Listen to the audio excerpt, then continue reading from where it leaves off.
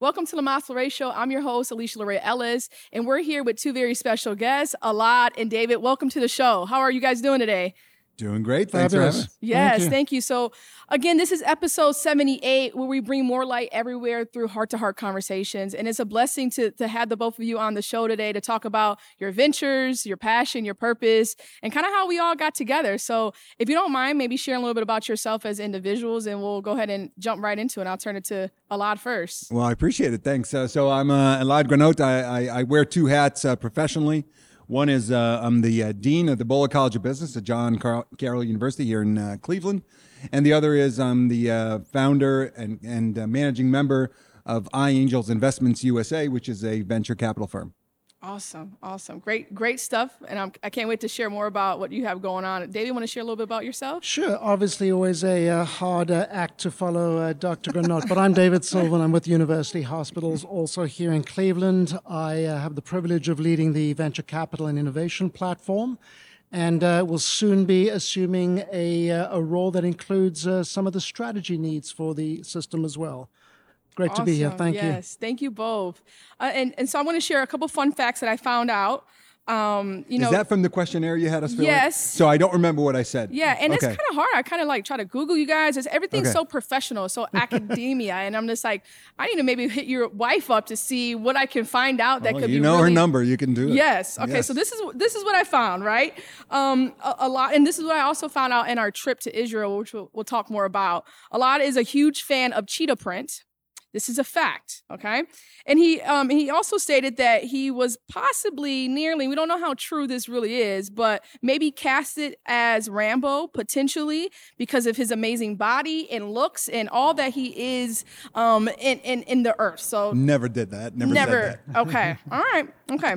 So what I found about David, he is a huge fan of scuba diving. Yep. And he is currently taking ballroom dancing lessons. So if anybody who's looking for a partner, David may or may not step on reluctantly, your feet. But yes. Whoa. Yeah. I did not know that. Okay. And ladies and gentlemen, this is Elad and David. So again, welcome to the show, and thank you for joining us. And I want to kind of open up with kind of how we got to this point. I met Elad maybe a year and a half ago, roughly, and was invited to come to Israel on a great trip around culture, religion, and business. And David was on that trip with us. And this was back in May, which feels like pretty much a lifetime ago.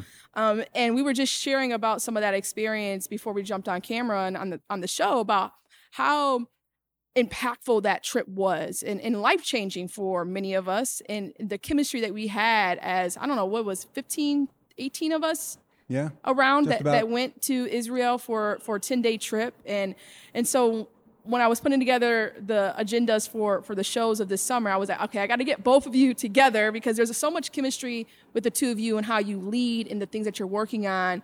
And then some of the things that I'm involved in to a small percentage. So that's some of the background. And I wanted to just open up with maybe a lot of you starting about, putting those trips together. You're from Israel, and so what really drives you to put those trips together and for so long now? Yeah, well, the most important thing as a business school dean is to generate talent into your ecosystem, and doing that is providing them with the skill set that they need in terms of business, but really also opening up horizons and understanding potential. And if we talk about a global economy, if we talk about a flat Earth in terms of not in terms of physics, but in terms of business, in the sense that everything connects. Well, you can't just do that sitting in a classroom. You really have to go out and see things from a business lens. And so I've been doing study tours. I think I told you just before we came on camera, I've done over 70 of them all over the world. In fact, the next one, so the last one was to Israel. The next one is to South Africa.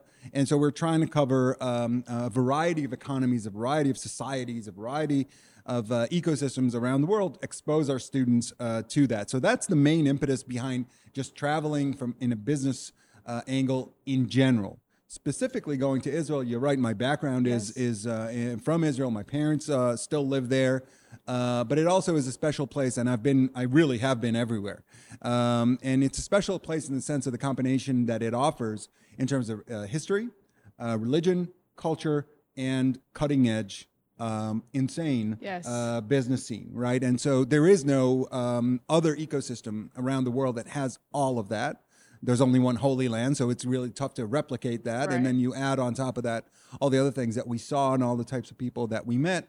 And the story, the national story, the peoplehood story, the business story, and so it became always a highlight of the study tours.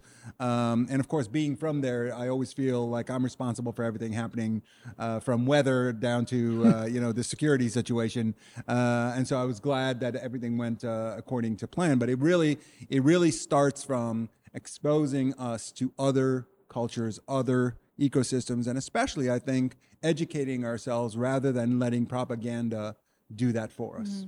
And I would say, and David probably will definitely agree with me on, you did a phenomenal job putting that together. Of course, you had a very dynamic team to help support that and take that vision to life. And so, David, we know why Elad wants to put these trips together, but why attend the trip to Israel? What was the meaning behind that? Yeah, tremendous question. We suffer from the benefit in the United States of being potentially the epicenter from the perspective of innovation, market access, access to capital, access to talent. But that tends to make us pretty myopic. And regardless of what industry you're in, what asset class you're in, everyone is exposed to Israeli tools and technologies on a daily basis. Yep. I will tell you, we see at least 2 Israeli-based pitches per week. Wow. And that's because of the velocity and the quality and the sophistication of the innovation that's coming out of Israel.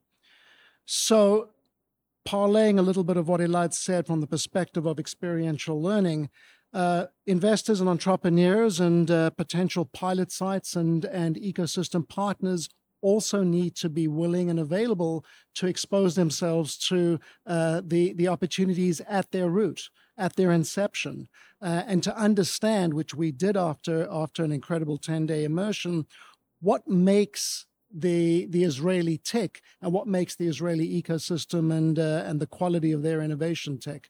And so I think it's critical that we keep a very open viewfinder. I will tell you, we do the same with the funds that I work with in Brazil, in the UK, in England, in Singapore. We have to be very receptive to opportunity outside of our own boundaries. Yeah, I love that. And that's really, we were immersed in everything Israel and surrounding Israel. And it was, and I can speak for me, it was definitely a life-changing experience. And I'm looking forward to going back and the food. I mean, you can't talk about it without talking about the food. I mean, we ate, I don't know if I've ate that much in that amount of time in my entire life. So again, Elad, just thank you for putting together things like that. That is revolutionary for the city of Cleveland and the leaders, leading the way and paving the way here to continue to be immersed in different culture, different beliefs. And obviously the innovation, like you mentioned, David, is groundbreaking. And we want to get into and some of that today in today's episode. So from a venture standpoint, you both are heavily in it. I mean, to the weeds of all things venture and ideation and innovation here, from a local level, but obviously a global level. And that was one of the exciting things that bringing you both onto the show, was talking about your individual experiencing, navigating those ecosystems, and then how are you bringing what may be very innovative here, but very common in other places like Israel. And so for you, Elad, specifically, you're starting a new fund at John Carroll, which is groundbreaking for John Carroll, but common in other areas. Can you talk a little bit about that experience navigating through the academia world from an entrepreneurial lens in this time and age? Yeah, it's really an interesting challenge. Academia is not necessarily known for being groundbreaking and fast-paced, whereas the world that I come from, you have to be, and so I always enjoy pushing that boundary. Some people may not enjoy me doing that, but at the end of the day, we need to serve our students and we need to serve the ecosystem that we exist in. And so when you look at what we're trying to do here in Northeast Ohio and greater Cleveland in particular, what we're trying to encourage is entrepreneurial activity, innovation. We're trying to get as much activity going. And there is a lot of activity going, and usually what happens is in younger ecosystems that are still developing, there is, and this is what's happening here, there's a lack of venture capital. You hit a wall, and then you need to start looking elsewhere, and that starts to be the drain pulling away talent, because if you can't fund talent here, then they're going to go to where they can get funded. And so how do you do that? Well, it's a sort of a chicken and egg situation. Everybody will describe that to you. Well, we don't have venture capital activity here, so we can't have ventures here, and they keeps going back and forth. I don't like chicken and egg. I like, okay, let's break the cycle. And so what is my job as a business school dean? It's generating talent. So how do you generate talent in venture capital? How do you generate talent in business at all? It's learning by doing. That's the way I see it. So how are you going to do it? How are you going to just read about venture capital funds and sort of imagine what it's like? No, you put together a venture capital fund that is managed by students, and that's what we're doing. Mm-hmm. It's Blue Streaks Ventures. We're the John Carroll Blue Streaks, and so it'll be students, finance students, but not necessarily just finance. It could be accounting, it could be a variety of disciplines who will be managing a venture capital fund. I always explain it to folks. If you watch Shark Tank, it's students doing that, right? The students are going to be the sharks, but they're also going to be investing in students and in alumni and eventually community ventures. And so we're creating a venture capital talent pump in the college because we serve this ecosystem. And as you said, this is very common in some places and some economies. In Israel, as we saw, every university has it. Here, not so much. And so, it's considered quite innovative, but to me, it's a must. It's something that we must do to fulfill our mission and to teach our students by doing rather than just theory. So you may pick up that we have very two bold disruptors. They may not lead like that, but they definitely are. So for maybe our audience who are not familiar with VC in that space, do you mind explaining kind of what that industry is and your role navigating through it? Sure. At its core, the venture capital industry, innate in terms of the terminology, is an attempt to deploy capital in possibly the most nascent and riskiest end of the investment spectrum. Any idea, starting at the back of an envelope or back of the proverbial napkin, needs to be catalyzed in some way to get to some point of de-risking, some point of adjudication that there is a there, that there is something feasible and viable worth pursuing. But there needs to be a little bit of assistance around the inertia at the earliest stage. And so venture capital, and it's a very complicated and complex spectrum, but at the very earliest juncture of an opportunity is really acting as that catalyzing capital, that initial impetus to give the founders, to give the leadership team, to give the marketplace an opportunity to determine if there is something worth pursuing.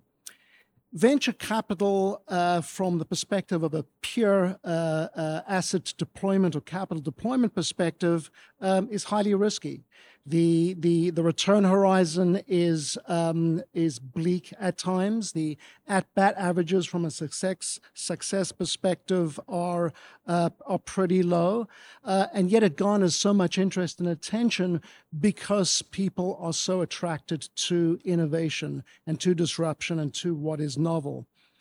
For a healthcare system like university hospitals, and we're not unique, although our model is differentiated, but for a healthcare system, but it could be a bank, it could be an insurance company, it could be an automotive operation. In order to attract innovation that might be disruptive, that could introduce that next horizon, you have to be willing to place the proverbial bet on some of these opportunities. And that's what we do at university hospitals. We have a double bottom line approach to the way in which we think about investing. We look at an opportunity, we make an assessment about the viability of the problem statement, the unmet need. We make a determination that it is in fact a problem that we too would love to have solved. We do some matchmaking from the perspective of a clinical or administrative champion who would be receptive to a proof of concept or a pilot or a clinical trial. But then we don't just look at the opportunity to garner a yield from the investment. We also look to the potential impact the tool or the technology is going to have once it's integrated into workflows. Are we going to impact patient outcomes? Will we address levers like length of stay or readmission rates or meds adherence, or access as a general topic. Not all clinical. The business of healthcare too needs a lot of help, whether that be rev cycle or supply chain, etc. So I'm fortunate to have the discretion to look at two bottom lines and not necessarily only be focused on a, if you will, a cash-on-cash return. Yeah. So what, on average, a week, I mean, how many companies and ideas are you looking at that kind of come through your portfolio? Well, he sends me about 100. A week? So I would say we look at about 500 opportunities a year. We then get into some threshold of conversation with 24. We end up doing something from a strategic perspective, be that a pilot or proof of concept with 10, and we might invest in 6 or 7. But remember, Alicia, we're also responsible for our own intellectual property. Mm-hmm. We are an academic medical center. We are in a position where we have a couple of $100 million worth of research spend that is looking to yield outcome. And so we're responsible for the nurturing of that intellectual property, the inside out, towards some form of disposition, commercial arrangement, a licensing arrangement, a company formation if possible. So how much fun are you guys having? I mean, can be some stuffy stuff, right? So how much fun are you having working with entrepreneurs and innovators, obviously traveling the world on a month-to-month basis or weekly basis? What does that look like from an excitement level for you day to day? So I'll talk about the fun, but I want to take a step back and sort of dig into what David was just explaining, and really highlight something that is to us maybe a given, but I want to highlight it. Risk-taking and failure are foreign to the Midwest. Yep. And so, or at least admitting to failure, or doing everything you possibly can to avoid failure. That is not conducive to a venture capital state of mind and approach. And so, it's really important to express and to stress how taking risks and being accepting of failure as something that is building rather than destroying is critical if we want to have a future and in business in general and society beyond that, because innovation is the driver of business. If there is no innovation, business will dry up.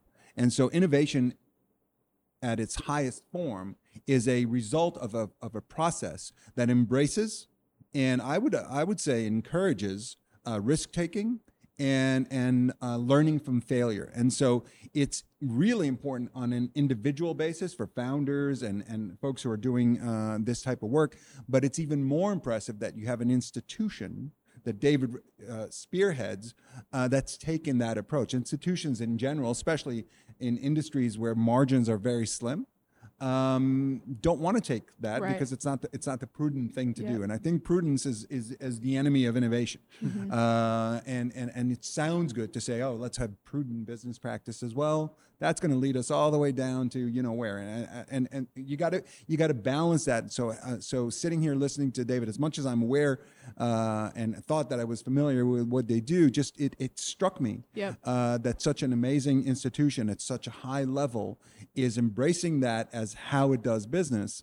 And of course, they couldn't have a better person than David to do that. But to answer your question, so it's fun. It's fun if you embrace failure. It's fun if you take risk. It's fun if you meet other people who appreciate that. It's fun all day. It's awesome. And one of my top 3 takeaways from visiting Israel was the culture of risk.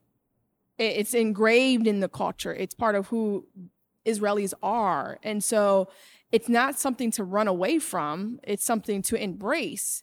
And that was one thing, like when I came back, even when leading some of the teams that I'm working with, it's like, okay, we can't be fearful of the risk or the potential of failure. We have to run towards it.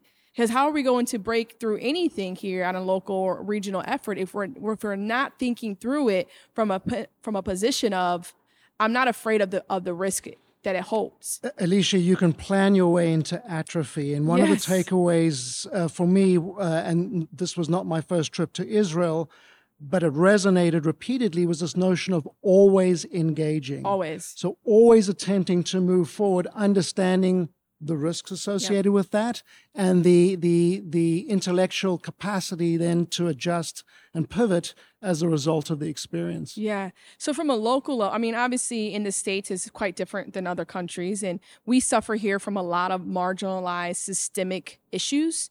And so in your day-to-day and kind of how you're looking to penetrate and disrupt local but global efforts, I can't have you on here and not talk about the data of the statistics of less than 2% of VCs going to black and brown founders, even a smaller percentage of less than 1 to women, minority women. So how are you all working in your spaces to first create advocacy for those numbers, and then also move forward with agendas and plans and dollars and resources to really increase those numbers in the next 5 to 10 years? I'll take a first run at that. Thank you. I got a call about 8 months ago from the NIH, and they invited me to participate in an innovation equity forum in partnership with the Gates Foundation, focused on addressing the incredible disparities that women face internationally when it comes to healthcare, health access, innovation dollars, and all of the associated elements. And I said, I think you might have the wrong person. I'm not sure what I could add to that conversation. And they said to me, 50% of your portfolio is woman-founded, woman-led, or women's health. Is that by accident? And I said, no, it's actually not. We pursue the most viable opportunities, and if they so happen to be woman-founded, woman-led, or women's health, so be it. And the signal that sent to the NIH was that there is advocacy, there is allyship in the venture capital community towards this ameliorating this massive delta, this massive gap. You're correct. 1.7% of VC funding goes to woman-founded companies. And yet there is empirical evidence that there is, at the very least, proportional, if not disproportionately better outcomes, economic outcomes when it comes to those companies. So even the most misogynistic and chauvinist VCs in the world should be placing all of their bets on woman-founded, woman-led, if based purely on an economic and return horizon. I will tell you, I spent the last 7 months as one of 40 men internationally and 260 women, being completely humbled every day because I was intellectually outgunned in every conversation, but learnt a fortune culminating in a trip to Bethesda and the NIH, and this understanding of how much work still has to happen. But it starts with intentionality. Yeah. So we partner with Black-led, Black-founded funds to look specifically at the opportunities that coming out of their portfolios. We do the same with half a dozen funds focused on women founders, female founders, or female health. And for me, that puts effort behind intention. Thank you. Thank you for sharing that. Yeah, intentionality is critical, and one of the things that I learned, and we saw it together, is that access is fundamental, right? And so we visited an ecosystem that only cares about results, right? And so that tends to make the inputs immaterial in terms of demographics. Can you produce results? And as you saw, and it wasn't any sort of artificial design, more than half of the founders, the executives, the commanders in the military that we met were female, at every color in the spectrum. And the reason is, bottom line, and I'm distilling it to bottom line, but it's so many things, right? Its contributions is what matters. But the difference that we saw in that ecosystem is that the ecosystem provides access because it needs to everyone. And once you have access, it's a lot more representative at the bottom of the funnel. And then intentionality really is sort of accelerates the results. And so that is something that is lacking here. And we talk about the states, but there's so much difference between the coasts and between us and the coast. And so there's only so many flavors of intentionality that you could sort of apply in an ecosystem like ours. But I think one of the fascinating things that we learned is that the ecosystem that we exist in, Northeast Ohio and Cleveland in particular, is very similar to what we saw there in the sense of the connectivity. I mean, if you look at the three of us, right, it's just how did we connect? And then how do we pursue mutual passions? And so at the end of the day, I think it really doesn't matter. The way I teach business is whatever moves the bottom line is what you should be doing. And if the facts say that minority and female ventures have a higher percentage of succeeding, that's where you need to put your money. Mm-hmm. Yeah, and I think that's really well said. And we're seeing a lot of this conversation rise across the country, specifically in pockets where it is majority minority, which is pretty much everywhere these days, although that narrative is not being shared collectively. So as we navigate and we lead in these different spaces of wanting to disrupt how ecosystems are formed and who's leading the efforts and who's benefiting for the decisions that are being made. One thing I always like to reflect upon is who's in the room making decisions with us. And at times, historically, you haven't had the people who are going to benefit or be impacted by the decisions actually in the rooms contributing to those decisions. And we're seeing that shift now within the last 5 to 10 years, specifically here in the city of Cleveland, and in the greater Cleveland area, to say, no, we need to be there as well. Because the model of build it and they'll come has never worked for us. And I say us, meaning minorities here in the States, and how we've been impacted negatively by things being built for us and expecting us to come and patronize and show up. And it's not at anything what we're even interested in. And so we're seeing these things change. And I'm excited to be a part of some of that work here and partner with the two of you and your institutions and all of the networks that you are a part of to say, if we are going to be a regional leader, right? Because that's what people are saying, right? We're all saying the same thing, but who's on the forefront and who's being bold with the message of saying we want to be a diverse, inclusive hub for technology and innovation.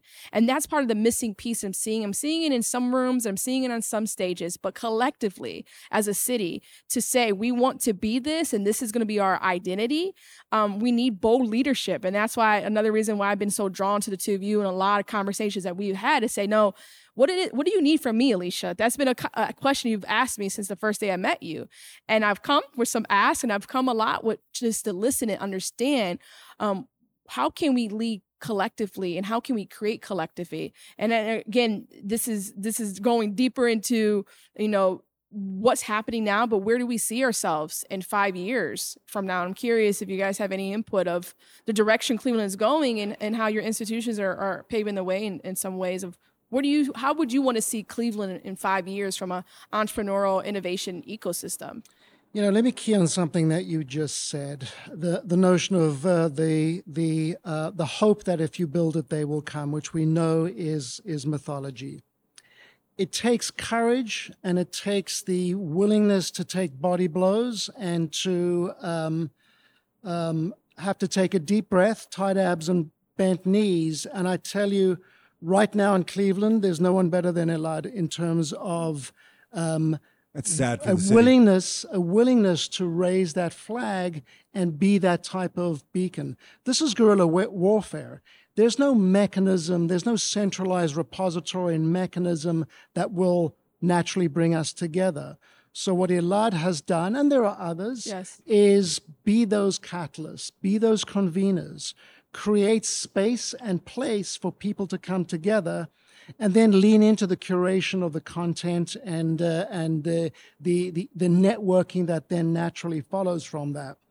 In the last couple of months, the Bowler School and John Carroll has hosted a couple of opportunities around the innovation space.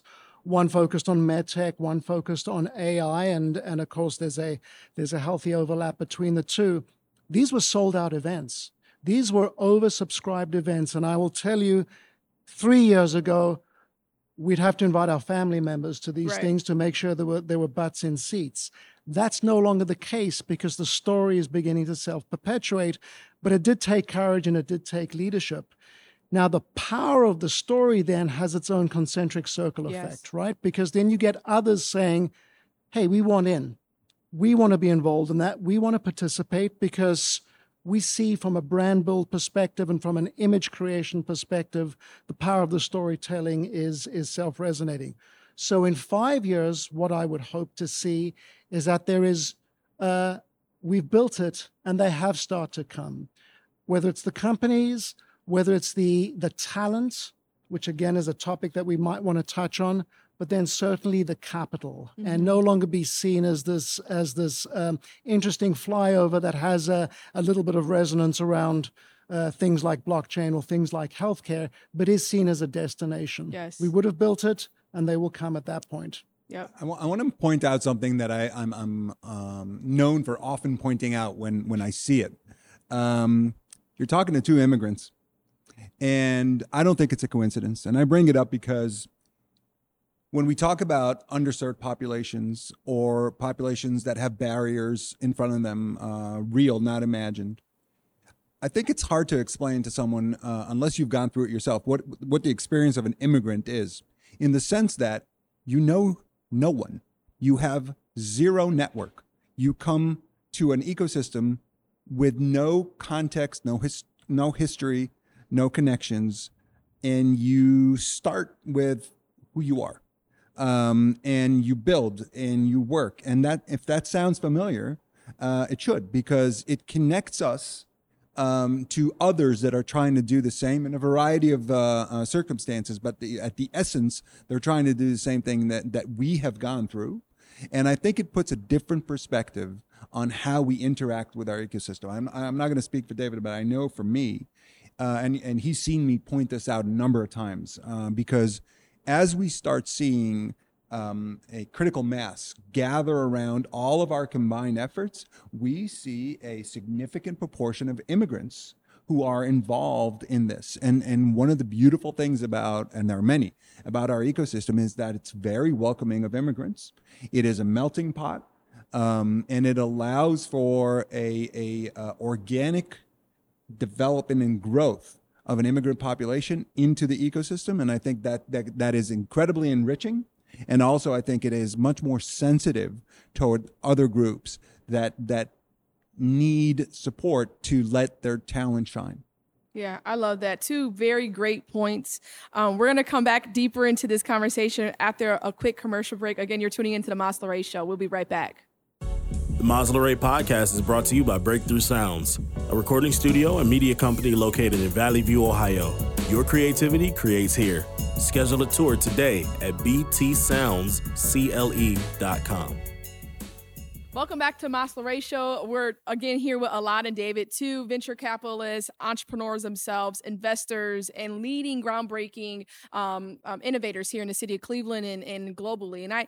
And I want to continue saying globally because it is the work that you guys are doing, and you're bringing that back day in and day out to the city of Cleveland and to the Midwest. So again, thank you for your guys' efforts and how you contribute here. But I want to kind of go back to one thing that David was talking about, specifically around what does Cleveland look like in 5 years? If we're doing our jobs right and we continue to work together in true partnership, is attracting the companies, the talent, in the capital to making sure that this is a hub. And I had an interesting conversation with a fellow colleague last week around, what is a tech hub? And it's when I was down in Miami, one thing that I saw there and what's emerging there is the companies. So if if the startup tanks, where does the talent go? Usually in Silicon Valley, they go right next door to another startup.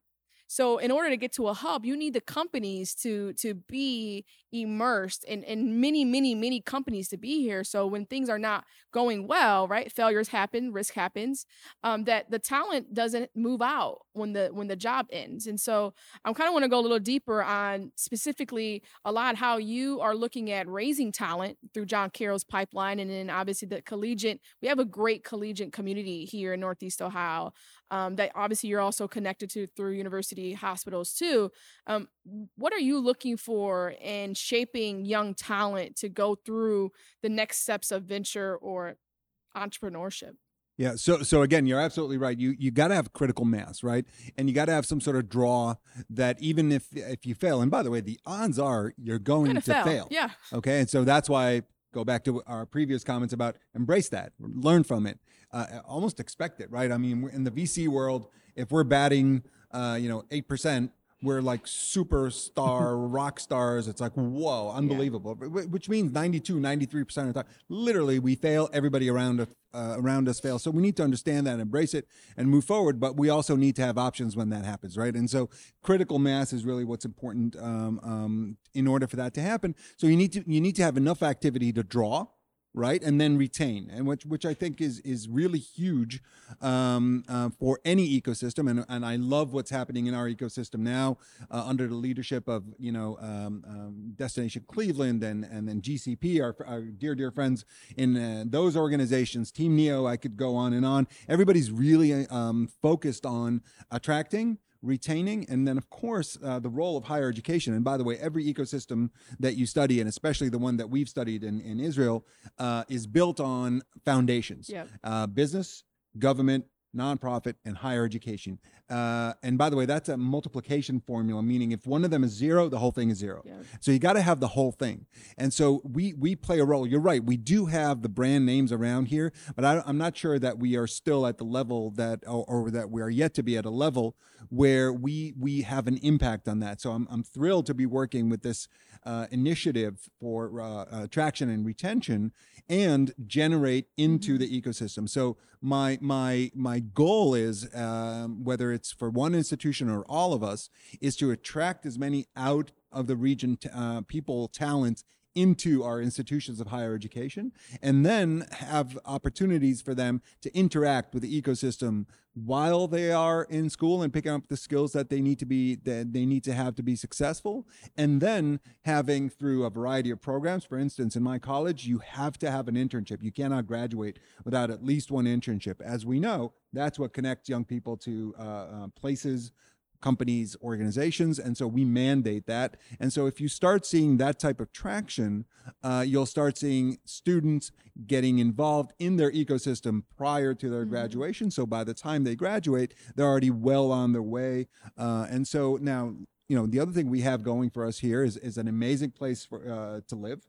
If you are working and if you are developing, it's a wonderful place for your family to be. Yeah. It's a wonderful place to raise a family. We have a variety of assets here that allows to be very competitive in drawing talent here and keeping it here. And if there's one good thing that came out of the pandemic, is that you don't really have to be on the coast to be working with the coast. Yeah. Awesome. Thank you for sharing that insight, because it's critical, especially how we encourage young talent. One thing, I went to Cleveland State, so no offense to John Carroll. I feel like I'm adopted John Carroll alum at this point now, right? And so one thing I always heard from my peers was I always wanted to know, like, where are you going after this, or what are you doing? And like 99% of the students said that they were leaving Cleveland. Like, it was like the first thing that came out of their mouth. And it broke my heart, because I'm a Clevelander. I'm a diehard Clevelander, because you have your Clevelanders who are not diehard. So I'm one of your diehard, stick through all the Browns and the Guardians, and I stuck through it all, right? And so I knew that as I grew in my path of professionalism and entrepreneurship, that was something I wanted to work on, was how, for young people, how do we get them more involved in the community, more involved in the entrepreneurial ecosystem, and have more exposure? Because a lot of times students are here for 4 years on campus and never leave the campus. So how are we integrating? I think John Carroll, along with other universities, are doing a better job now on integrating throughout the city versus just keeping them on campus. Like, you're great. I understand you want to continue to have a vibrant campus, but at the same time, we need to expose them to how great our city and how great our region is, so we can retain them post graduation. Yep. Yeah. So David, from a capital standpoint and even talent, that 5-year goal of yours and what you want to see here, how are you working in that lane to from a talent and capital perspective? Yeah, a couple of things you've said resonate. As you know, I teach at Weatherhead, Case Western Reserve's business school, and almost to a person, the students tell me they're leaving. Yep. They're going to go somewhere else. And it's because I don't think we've created place. I don't think we've created yet destination from the perspective of a glue that would hold or attract. And that will take organizations, the institutions and the corporates and the academic institutions to pave the way from the perspective of this soft landing. University hospitals, we think of ourselves as a living lab. Why would a company want to do their pilot or their proof of concept with us versus the Mayo Clinic or Ascension or Texas Medical or Mass General somewhere else? Well, we try to create an environment where the ease of access, the ease of construct, the creativity that we can put to the arrangement would make it self-evident that this would be an attractive place to be. When the corporates begin to do that, and many are, and the universities then act as the appropriate conduits to industry, and government steps in with some seed support on a non-dilutive basis, which the likes of Jobs Ohio and the Ohio Third Frontier and Innovate Ohio and others are doing, you've now got a perfect storm brewing. Yeah. And so we're increasingly seeing a receptivity, catalyzed, unfortunately, to some extent by COVID, to Elad's point, but an increasing receptivity to ease of use, ease of access, some friendly capital, and open arms, candidly, from a corporate perspective. I think all of those ingredients are so vital, as Elad pointed out. There is a recent initiative, it's 2 years old, known as the Cleveland Innovation District. It's the bringing together by Jobs Ohio of university hospitals, Cleveland Clinic, Metro Health, Case, and Cleveland State, in an attempt to do exactly that, create place, create destination, and do so with the view to that single tide that's going to raise all ships. Yeah, that's great. And we have all the right pieces. That's what's very clear. And I think one thing that we kind of struggle with here in Cleveland culture is the isolation of working in silos, all kind of duplicating similar efforts. And I've been a disruptor in my own lane, in my own rightful so of, okay, how do we lead from a partnership initiative that even if your brand and name is not leading it and on the front of it, are we still on the same page of what we want to see happen here? I think we're doing that. You know, you were asking about where we see us ourselves 5 years from now. Yeah. And I actually reflect on where we were 5 years ago. Mm-hmm. Forget about COVID for a second. Just look at 5 years ago and ask yourself if this conversation would have been possible. Right. I'm not so sure. I think we've gotten to a place, there's been a transition in leadership across the region. Yep. You're seeing 2, 3 examples of that. But if you look at the city, at the county, if you look at the major organizations, for-profit, nonprofit, if you look at academics, there's been a wave of new leadership. And most of us, if I may be as as bold as to count myself among it, see the importance of working together. Yes. And most of us see the futility of silos.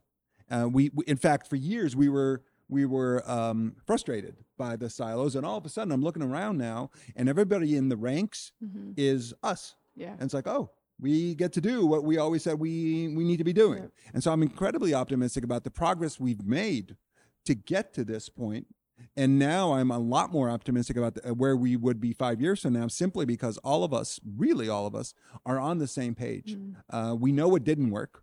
We've been exposed to what we've seen works. And so we realize that silos will not do that. No. And we realize that going back to what I was saying before about a multiplication formula, we realize that we all multiply each other's efforts when we work together. So I'm extremely optimistic about where we'll be 5 years from now. Good, because we need that energy, right? You need that energy when you're having these conversations that are kind of designed to not see the city move in the direction that it has the potential to. So good to hear, and excited to continue to co-lead and co-labor with the both of you. So as it relates to purpose, which is one of my favorite topics to always bring up in these type of episodes and bringing people to the platform and the show is, how does purpose drive your life and your decisions? And if you want to go down the investing route, you can. If you want to go down a different route, but I'm just curious to share with the audience, how purpose is driving, your day and your decisions. So David, if you want to jump in first.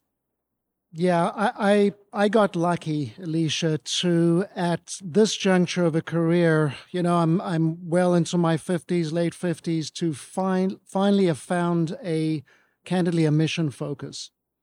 And, it's something Elad's had for a while from the perspective of didactics and education, but and this is not meant to be a disparaging comment at all, but I worked in industries where the mission focus was a little contrived. I worked in financial services. I worked in professional sports. Critical from an ecosystem perspective, from an economic mechanism perspective. But I never felt that I was truly ever impacting a person or a people or a population. And happenstance put me into healthcare, an industry I had candidly no prior real exposure to other than as a relatively failed angel investor. Certainly covered healthcare from an investment banking perspective, but that is still an outside-in viewpoint and doesn't put you into proximity with patients and with people and with families. An interesting thing happened to me. My first 6 months at university hospitals, it was a consulting arrangement. I didn't have anywhere to sit. I didn't have an office. And so I'd spend my time working with a couple of colleagues, sitting in lobbies and in waiting rooms and in reception areas. And it gave me this deep dive, this ethnography opportunity, this human-centered exposure to what is candidly very broken about U.S. Healthcare and maybe healthcare in general. And I will tell you, to a person, every healthcare provider, every hospital system is doing the best they can, and most are doing incredible jobs, but there is still work to be done. And so for me, I finally found an opportunity to marry some passions. My intrigue with innovation, my relentless desire to want to learn, because I candidly always enjoy being the dumbest person in the room, and you don't have to pick up on that comment, not a softball, Elad. And I found that opportunity to be able to effectuate outcomes that might have impacted people, communities, and populations. It's a very gratifying, humbling, and empowering place to be. That's my perspective. Yeah. And thank you for sharing that.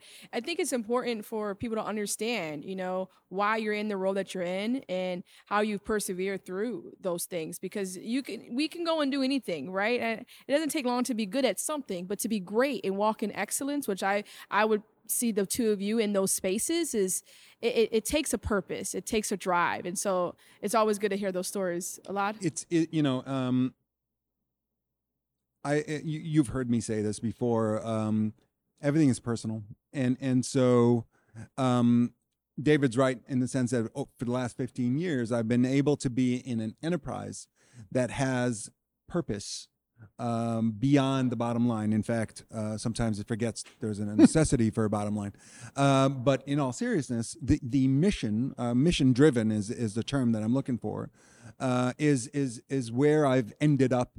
And I say it's all personal because to me, it goes back to who I am as a person and what I care about. And coming from a family of Holocaust survivors, social justice for me is more than a saying, it's a way of life. And to me, in business, I could only take it so far. Mm-hmm. In higher education, I have a lot more degrees of freedom to practice the promotion of social justice. And to me, there's nothing that provides a higher chance of social justice than obtaining an education. Yep. And so I feel privileged to be in such a position with the realization of where I've come from, what my family has gone through, and what I'm able to now influence moving forward. And so everything is tied in as far as I'm concerned. I'm not as late into my 50s as David is, but I'm deep enough in it to know that everything you do, if at all possible, should have meaning. Mm. And you need to sustain yourself and support your family and support your community.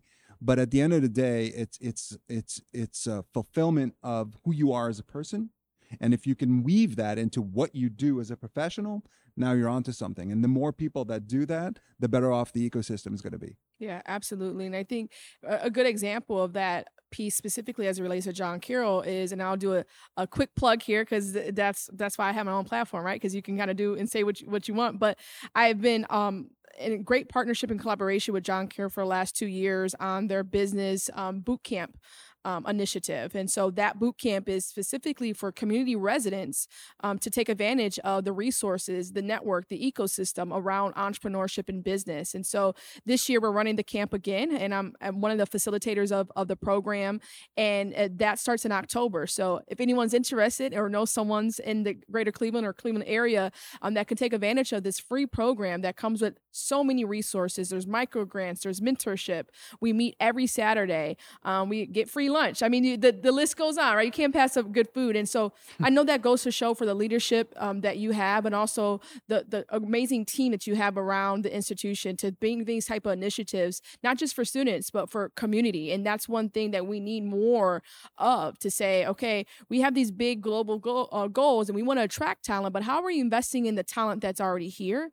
Because that's a huge conversation that we need to continue to have to reinvest those dollars back to the residents that didn't have a choice to leave. They didn't have an option to leave. They've had to be here. And we've had some challenging times in the city of Cleveland, especially the proper city, Cleveland proper. And so seeing this investment back into the city and back into community, just want to applaud the effort that you are doing. And I get to, be a part of and be a cheerleader to say, and this is a great opportunity for ideators, young entrepreneurs, but people who may have an idea that a hustle that they've been having in their basement or working at their aunt's house. This is an opportunity to really take that hustle and that concept through a process to say, okay, is this something I can see myself doing long term? Is this building generational wealth for me and my family? Or is this something that is just a hobby? And sometimes we don't have opportunities to put things through processes in a proven, evidence-based proven model to do so. And I believe the curriculum that John Carroll has helped put together can really take an idea or a hustle or a hobby and really put it through a process where someone can build generational wealth and really have a sustainable company coming through that program. So again, thank you. It's great to have you on the team. I think it's important in general, if we want to create an inclusive future, we have to create an inclusive present. Yeah. And so, and you need to be deliberate about it. You need to be intentional, as David was saying. And so, it's very gratifying to hear that from you.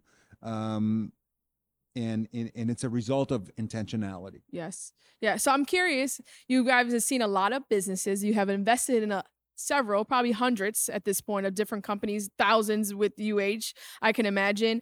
What are the top 2 to 3 things that you look for when you go through a company's portfolio and understanding their concepts? Like, what are the top three things that if it's not on there, there's no way they're going to get an extra 15 to 20 minutes from you as an investor? Go for it. I'd be surprised if we have dramatically different answers. But the first thing that I look for is how cogent and how tight the problem statement is. If a company comes in and leads with a solution, I lose interest pretty quickly because I really need to unpack the problem statement to determine magnitude, to determine the extent to which it's actually scalable.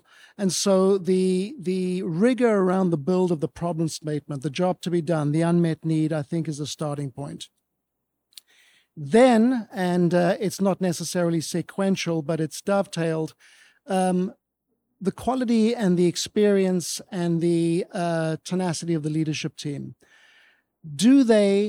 Have they the capacity to actually execute upon a stated set of milestones and deliverables and measurables? And that can manifest in their prior experience. Failed entrepreneurs are sometimes the best entrepreneurs. It can be a function of the chemistry and the makeup of the leadership team and the operating team. The third element we look at is then the technology and the solution, because the underpinning, the secret sauce from a technology perspective is usually only a path of one. There are many other ways to get to a resolution around that tight problem statement. So if you've got the right problem and you've got the right leadership, of course you have to have an overlay of patient capital. Only at that point for us does the actual technology and the solution that's being proposed get the requisite scrutiny. But you've got to get through those first two, in my mind, those first two hurdles pretty quickly. Yeah, I think that's critically important to understand from a VC perspective on what folks are looking for. So curious to see if you have anything to add on your end. So keep in mind that what David, his deal flow and what my and our deal flow is are quite different. Yep. So we look at early stage companies. And so the number one thing we look at is the team.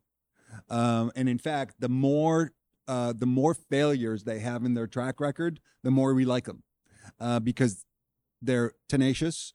They have multiple ideas. They try, which is the most important thing. So we look at the leadership team, the founders primarily. Early stage is usually not a big team, right? It's usually a founder or maybe two.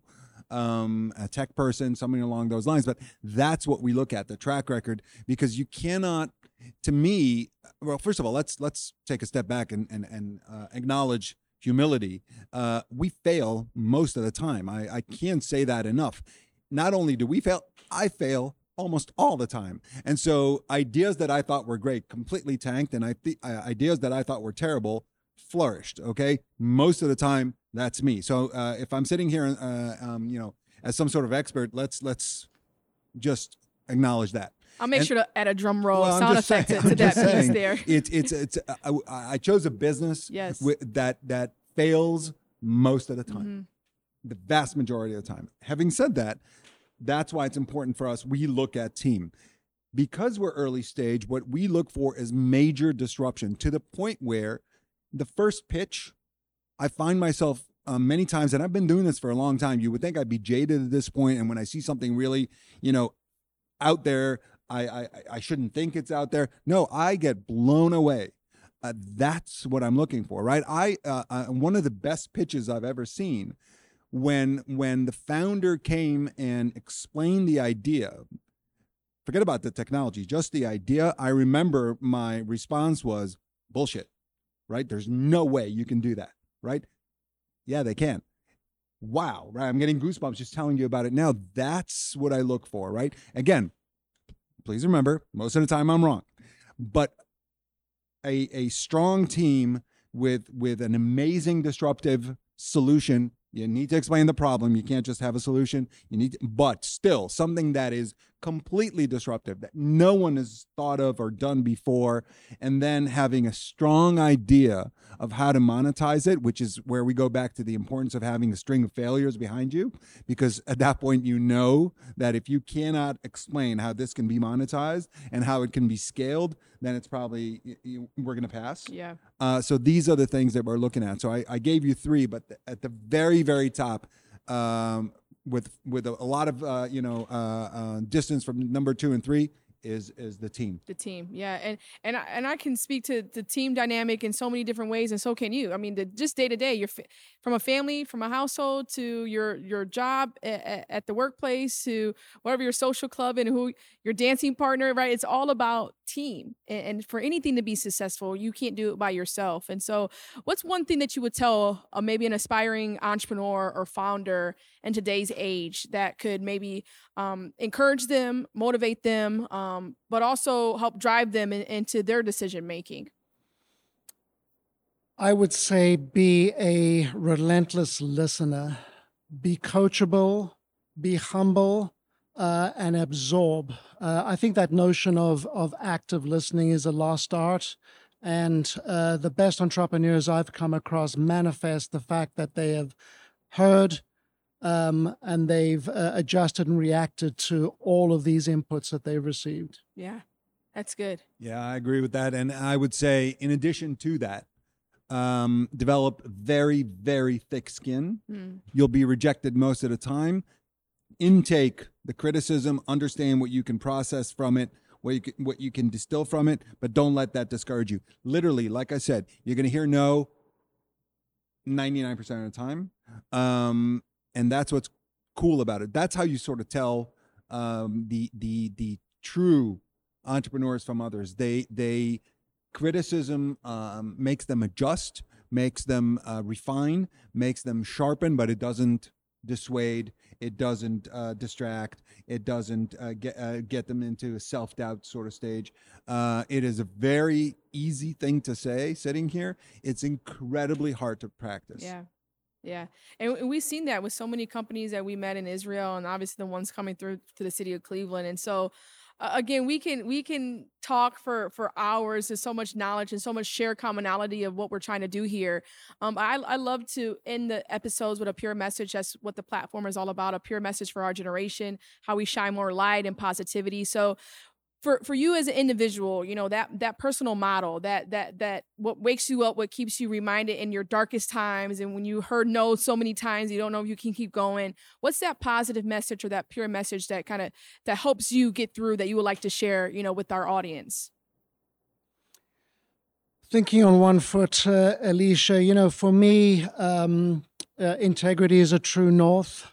Doing the right thing at a time when that's not always either popular or endorsed or easy to do.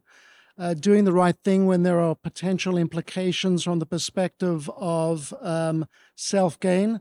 I think that's what's driving me right now. I feel blessed to be doing what I'm doing.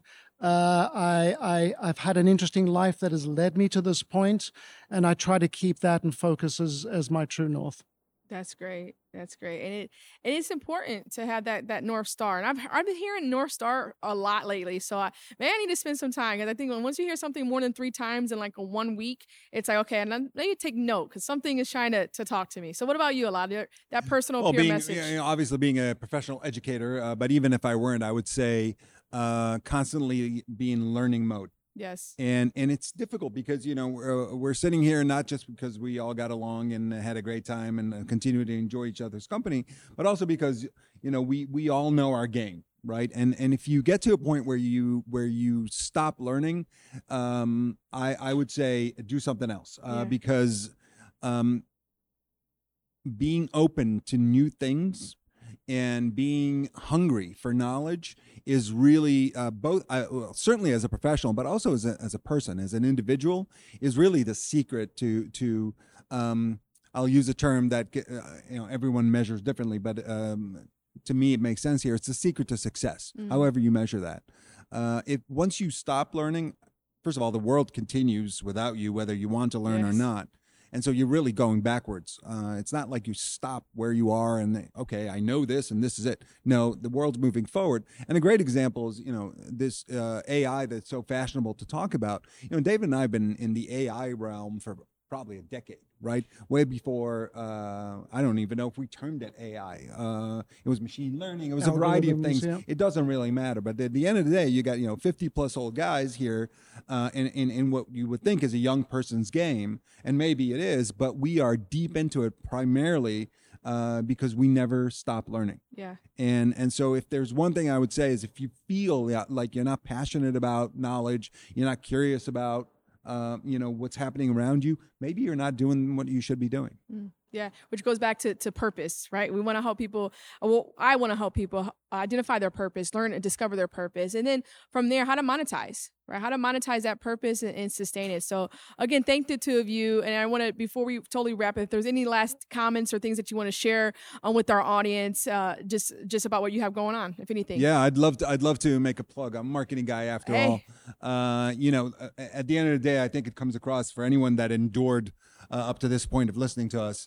I think it comes across that I passionately believe in the power of education. Yes. And so I would say never rule out a business education and pursue your passions if it's not business. But at the end of the day, you really need to understand that no matter what you do, whether you work for yourself, work for an organization, whether it's for-profit, non-profit, government, whatever it is, you need to have business skills at the foundational level, right? If you ask yourself, if you're watching us now, if you know how to read a financial statement, and if the answer is anything but yes, come get your degree, come get your certificate, come and put yourself in a position that allows for success for you, for your family, for your community. And you cannot do that to a high degree without formal business understanding.